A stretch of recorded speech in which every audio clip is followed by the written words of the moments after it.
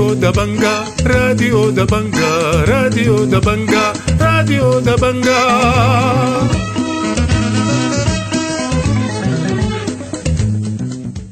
أهلا ومرحبا بكم مستمعي راديو دبنقا الأعزاء في برنامجنا اليوم الخميس الموافق 2 مارس عام 2023. برنامجنا بيشتمل على نشرة الاخبار وبرامج أخرى متفرقة، ولكن في البداية حنقدم لكم نشرة الاخبار وإليكم عناوينها.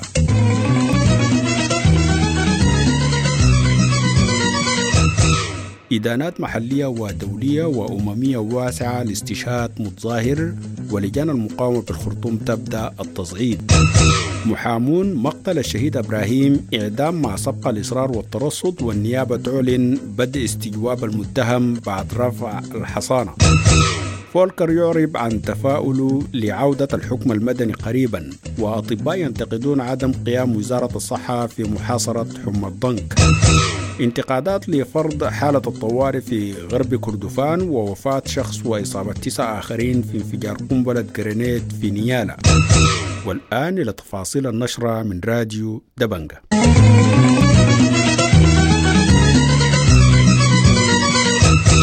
أثار استشهاد المتظاهر إبراهيم مجذوب 16 عاما برصاص أحد منسوبي الشرطة خلال مواكب 28 فبراير بشرق النيل ردود فعل غاضبة. وأدانت القوى السياسية والأجسام المهنية وجهات محلية ودولية أخرى الجريمة، مطالبة بتقديم المتورطين للعدالة. وأعلنت لجان المقاومة بولاية الخرطوم التصعيد الشامل وتتريس وإغلاق الطرق وحرق الإطارات يومي الأربعاء والخميس. وقال الفاتح حسين عضو لجان مقاومة الخرطوم لراديو دبنقا إنه الشرطي صوب سلاحه على المتظاهر وأطلق الرصاص بقصد القتل، ورفض وصف مقتل المتظاهر بأنه سلوك فردي من الشرطي. وأضاف في هذا الخصوص: لجان مقاومة ولاية الخرطوم طلعت بيان على أساس إنه حيكون في تصعيد من يوم الليلة لحد يوم الخميس، يعني 48 ساعة اللجان حتكون شغالة في تصعيد ثوري، سواء كان تتريس لطرقات سواء كان لشوارع رئيسية. الحاجات دي كلها هتشتغل فيها لجنة الميدان بتاعت تنسيقيات ولاية الخرطوم عامة، سواء كان في خرطوم هنا أو في مدرمان أو في بحري.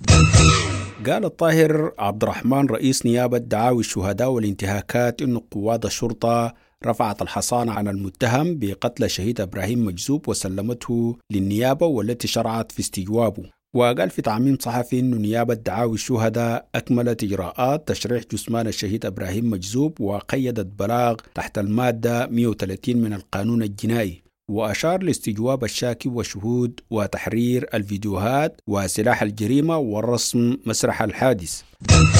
من جانبها طالبت المحامية إشراق سلطان في حديث لراديو دبنقا بتحويل مادة الاتهام إلى الجرائم ضد الإنسانية، ووصفت ما جرى بأنه إعدام مع سبق الإصرار والترصد، وطلبت بتولي النيابة التحري في البلاغ لأن الشرطة هي الخصم. وحملت المنظومة العسكرية والنظامية بجميع مؤسساتها مسؤولية ارتكاب الجريمة وكل الجرائم منذ حراك سبتمبر. وأضافت في هذا الخصوص: وللأسف طبعا الشرطة في بيانها قالت إنه ده تصرف شخصي. المزعج جدا كيف تصرف شخصي من عسكري طالع في موكب سلمي لحماية الموكب أو لحماية المنشآت زي ما بتدعي الشرطة، كيف يكون طالع بسلاح ناري، ويفترض إنه يكون في وكيل نيابة طالع مع القوة. أدان الدكتور علاء نوجت القيادي في الحرية والتغيير وعضو مكتب الأطباء الموحد استشهاد متظاهر في مواكب 28 فبراير، موضحا أن الجريمة تهدف لإفشال العملية السياسية والضغط على المدنيين للانسحاب منها. وقال الدكتور علاء لراديو دبنقا أن العملية السياسية تمثل المخرج الوحيد من أزمات البلاد، مؤكدا تمسك الأطراف المدنية بالحل السياسي. وأضاف في هذا الخصوص: قديم ممارسات الشرطة وجهات قوات أمنية ما وقفت من بدري، يعني قلت شوية في الفترة فاتت، إنه له فترة القتل وقف، لكن حسي دي تفسير واضح جدا إنه والله مع كل ما اقتربت العملية السياسية من نهايتها والورش نجاحها والضغط الدولي للنهاية لازم يحصل حاجة زي دي، إنه والله تفشل العملية السياسية. أعربت المفوضية القومية لحقوق الإنسان عن أسفها على سقوط ضحية نتيجة لاستخدام القوى المفرطة والمميتة. وأكد رئيس المفوضية القومية لحقوق الإنسان الدكتور رفعت مرغني عباس لراديو دبنقا ملاحظته حول استمرار الإفلات من العقاب في جميع حالات العنف المرتكبة ضد المتظاهرين والمتظاهرات. وقال رئيس المفوضية القومية لحقوق الإنسان لراديو دبنقا في هذا الخصوص: ونؤكد دائما على الحق في التجمع السلمي والحق في حرية التعبير، وعلى ضرورة أن تحمي السلطات هذه الحقوق، كما نتأسف دائما على استخدام العنف المفرط والقوة المميتة ضد المظاهرات السلمية، ونؤكد على أن السودان عليه واجب احترام المعاهدات الدولية والإقليمية التي صادق عليها. توفى شخص وأصيب 9 آخرين في تفجير قنبلة جرينيت في سوق الجمارك بالجنينة. وقال مواطنون لراديو دبنقا إنه منفذ التفجير توفى خلال العملية، فيما أصيب آخرون بإصابات متفاوتة نقلوا على إسرها إلى مستشفى الجنينة. وأوضحت المصادر إنه القوى المشتركة نظمت صباح الأربعاء حملات للقبض على المتفلتين في كولومبيا، وتمكنت من القبض على عدد منهم. دخل إضراب المعلمين اللاجئين السودانيين في معسكرات شمال شرق تشات أسبوعه الثالث للمطالبة بزيادة المرتبات. وقال معلمون من المعسكرات لراديو دبنقا إنه المنظمة المسؤولة عن برنامج التعليم لم تستجيب رغم زيارة مدير المكتب الإقليمي لإفريقيا دولة تشات وزيارته أحد المعسكرات غير المضربة برفقة المدير القطري، ورهنوا عودتهم للعمل وفتح المدارس بتلبية جميع المطالب.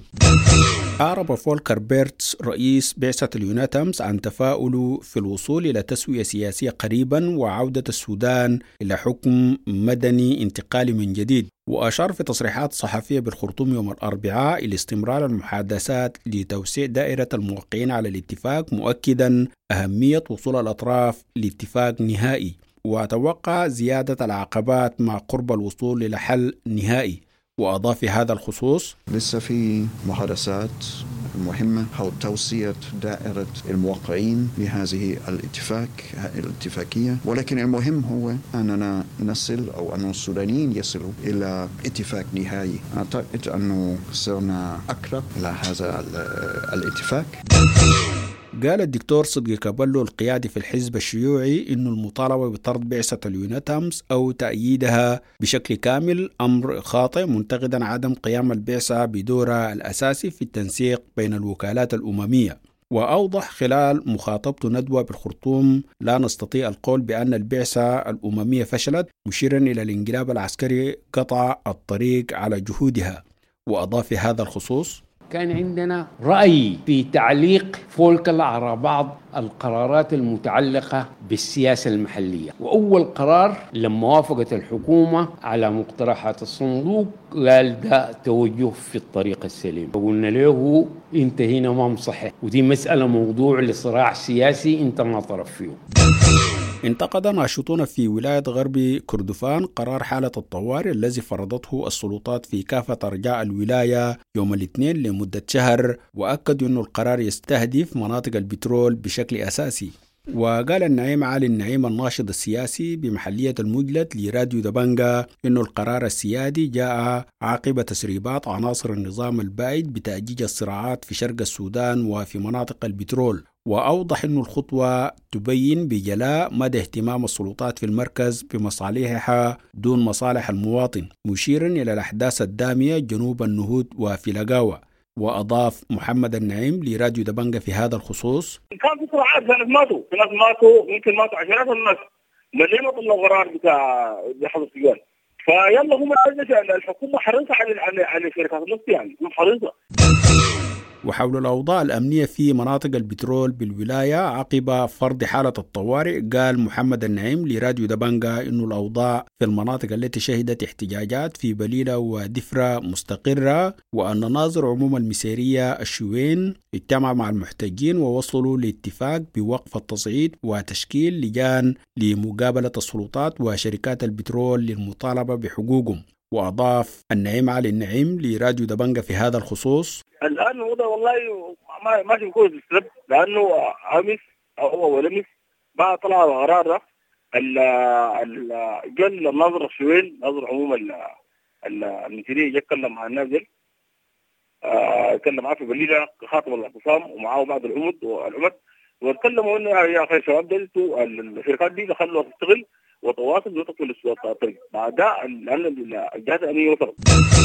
دعا الاتحاد الأوروبي السلطات السودانية لإجراء تحقيق مستقل في قضية قتل الشهيد مجذوب وفي الوفيات الأخرى منذ 25 أكتوبر 2021 وتقديم الجناء إلى العدالة. من جانبه أدان رئيس بعثة اليونتمس مقتل متظاهر شاب بالرصاص، مؤكدا أن استخدام الذخيرة الحية ضد المتظاهرين أمر غير مقبول ويتعارض مع التزامات السودان المتعلقة بحقوق الإنسان. وحث في بيان السلطات على إجراء تحقيق سريع وشفاف في هذا الوفاء. أعلنت هيئة ولاية الخرطوم إدارة المبيعات عن تطبيق زيادة جديدة في رسوم استهلاك المياه لجميع القطاعات السكني والتجاري وأجهزة الدولة اعتبارا من الأول من مارس، وحددت تعريفة الاستهلاك الشهري للمياه حسب الفئات، وشملت الفئة الخاصة والشقق المفروشة التجارية 10,000 والفئة الأولى 5,000 والفئة الثانية 1,500 والفئة الثالثة 1,000 جنيه. أعلنت وزارة الطاقة والنفط تخفيض سعر البنزين والجازولين ابتداء من السبت القادم، وأوضحت الوزارة في تعميم أن سعر لتر البنزين سيصبح 520 جنيها مقارنة ب 547 جنيها، بينما سيصبح سعر لتر الجازولين 600 بدلا من 620 جنيه.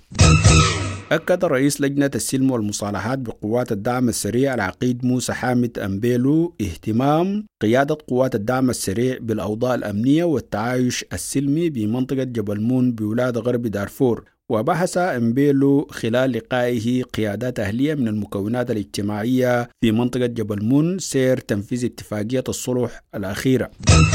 نظم عدد من التجار والفريشين بسوق نيالا الكبير وقفة احتجاجية أمام مكتب المدير التنفيذي لبلدية نيالا هارون إيدام في إطار عملية إزالة التشوهات والمخالفات التي قامت بها البلدية، وأكدوا بأن الكثير منهم لديه أوراق ومستندات تثبت أحقيتهم.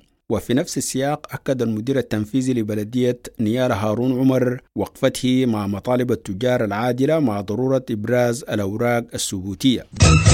شكى مواطنو قرية كحليات ريف كادوغلي بولاية جنوب كردفان من هشاشة الوضع الأمني بالولاية مما يؤثر بشكل مباشر على الزراعة والإنتاج، إضافة إلى معاناتهم من تعمد أصحاب الماشية إتلاف المزارع. وأوضحوا في استطلاع أجراه راديو دبنقا أن المنطقة مهيئة للإنتاج، وطالبوا بمدهم بالآليات الزراعية وإدخال المحصولات النقدية. أوصت لجنتا وزارة المعادن بولاية نهر النيل بترحيل سوق الطواحين بأبو حمد في فترة أقصاها 4 أشهر اعتبارا من 1 مارس مع إخلائه من الكرت تماما وإيقاف دخول الحجر للسوق قبل أو في الأول من أبريل المقبل. وأوصت في التقرير الذي سلمته والي نهر النيل يوم الأربعاء بالعمل على إيقاف استخدام الزئبق تدريجيا في فترة أقصاها 6 أشهر في منطقة الفداء بمحلية أبو حمد، وشددت على ضبط استخدام سيانيد الصوديوم في الشركات. عزا الدكتور علاء نقط انتشار حمى الضنك الواسع في الخرطوم وبقية الولاية لعدم تعامل وزارة الصحة مع الوباء بالطرق العلمية السليمة. وأشار الدكتور علاء في مقابلة مع راديو دبنقا إلى عدم التعامل بصورة سلمية خلال الموجة الأولى من الوباء التي بدأت في أغسطس الماضي في بعض الولايات، مشيرا إلى الإعلان المتأخر عن الوباء وعدم إغلاق المناطق. وقال إنه إضراب أطباء الأسرة وعدم توفر أكياس الدم يمكن أن يفاقم من خطورة الوباء، مشيرا إلى عدم تمويل الوزارة لحملات التوعية. وأضاف في هذا الخصوص: الإعلان كان متأخر، ما حصل قفل للقناة القضية، التنقل والسفر المتواصل ما بينها، فقام وصل الخرطوم يعني، وفي الخرطوم انتشار ثقيل، فده حاجة متوقع يعني. فكر إنه كان التعامل معها من الأول من وزارة الصحة التعدية ما كان تعامل بصورة جيدة أو تعامل بالضبط يرتقي للوباء يعني. الخبر الأخير في النشرة: استجوب مدير إدارة التعليم بوحدة إدارية كركوج بولاية سنار 24 معلمة يوم الأربعاء على خلفية المشاركة في إضراب المعلمين، وخصمت الإدارة مبالغ مالية من مرتباتهم تصل لحوالي 15,000 جنيه. وأفاد المعلم خالد محمد أحمد راديو دبنقا أن إدارة التعليم هددت 24 معلمة بإيقاف مرتبات شهري فبراير ومارس الحالي بسبب مشاركتهن في الإضراب، وفي المقابل واصل 20 معلما في الاحتجاج لإيقاف مرتباتهم. وأوضح خالد أنهم واصلوا في الإجراءات القانونية ودفعوا بملف التظلم للجهات القانونية يوم الأربعاء. مستمعينا الأعزاء، بهذا الخبر تنتهي نشرة الأخبار اللي قدمناها لكم من راديو دبنقا، وإلى اللقاء.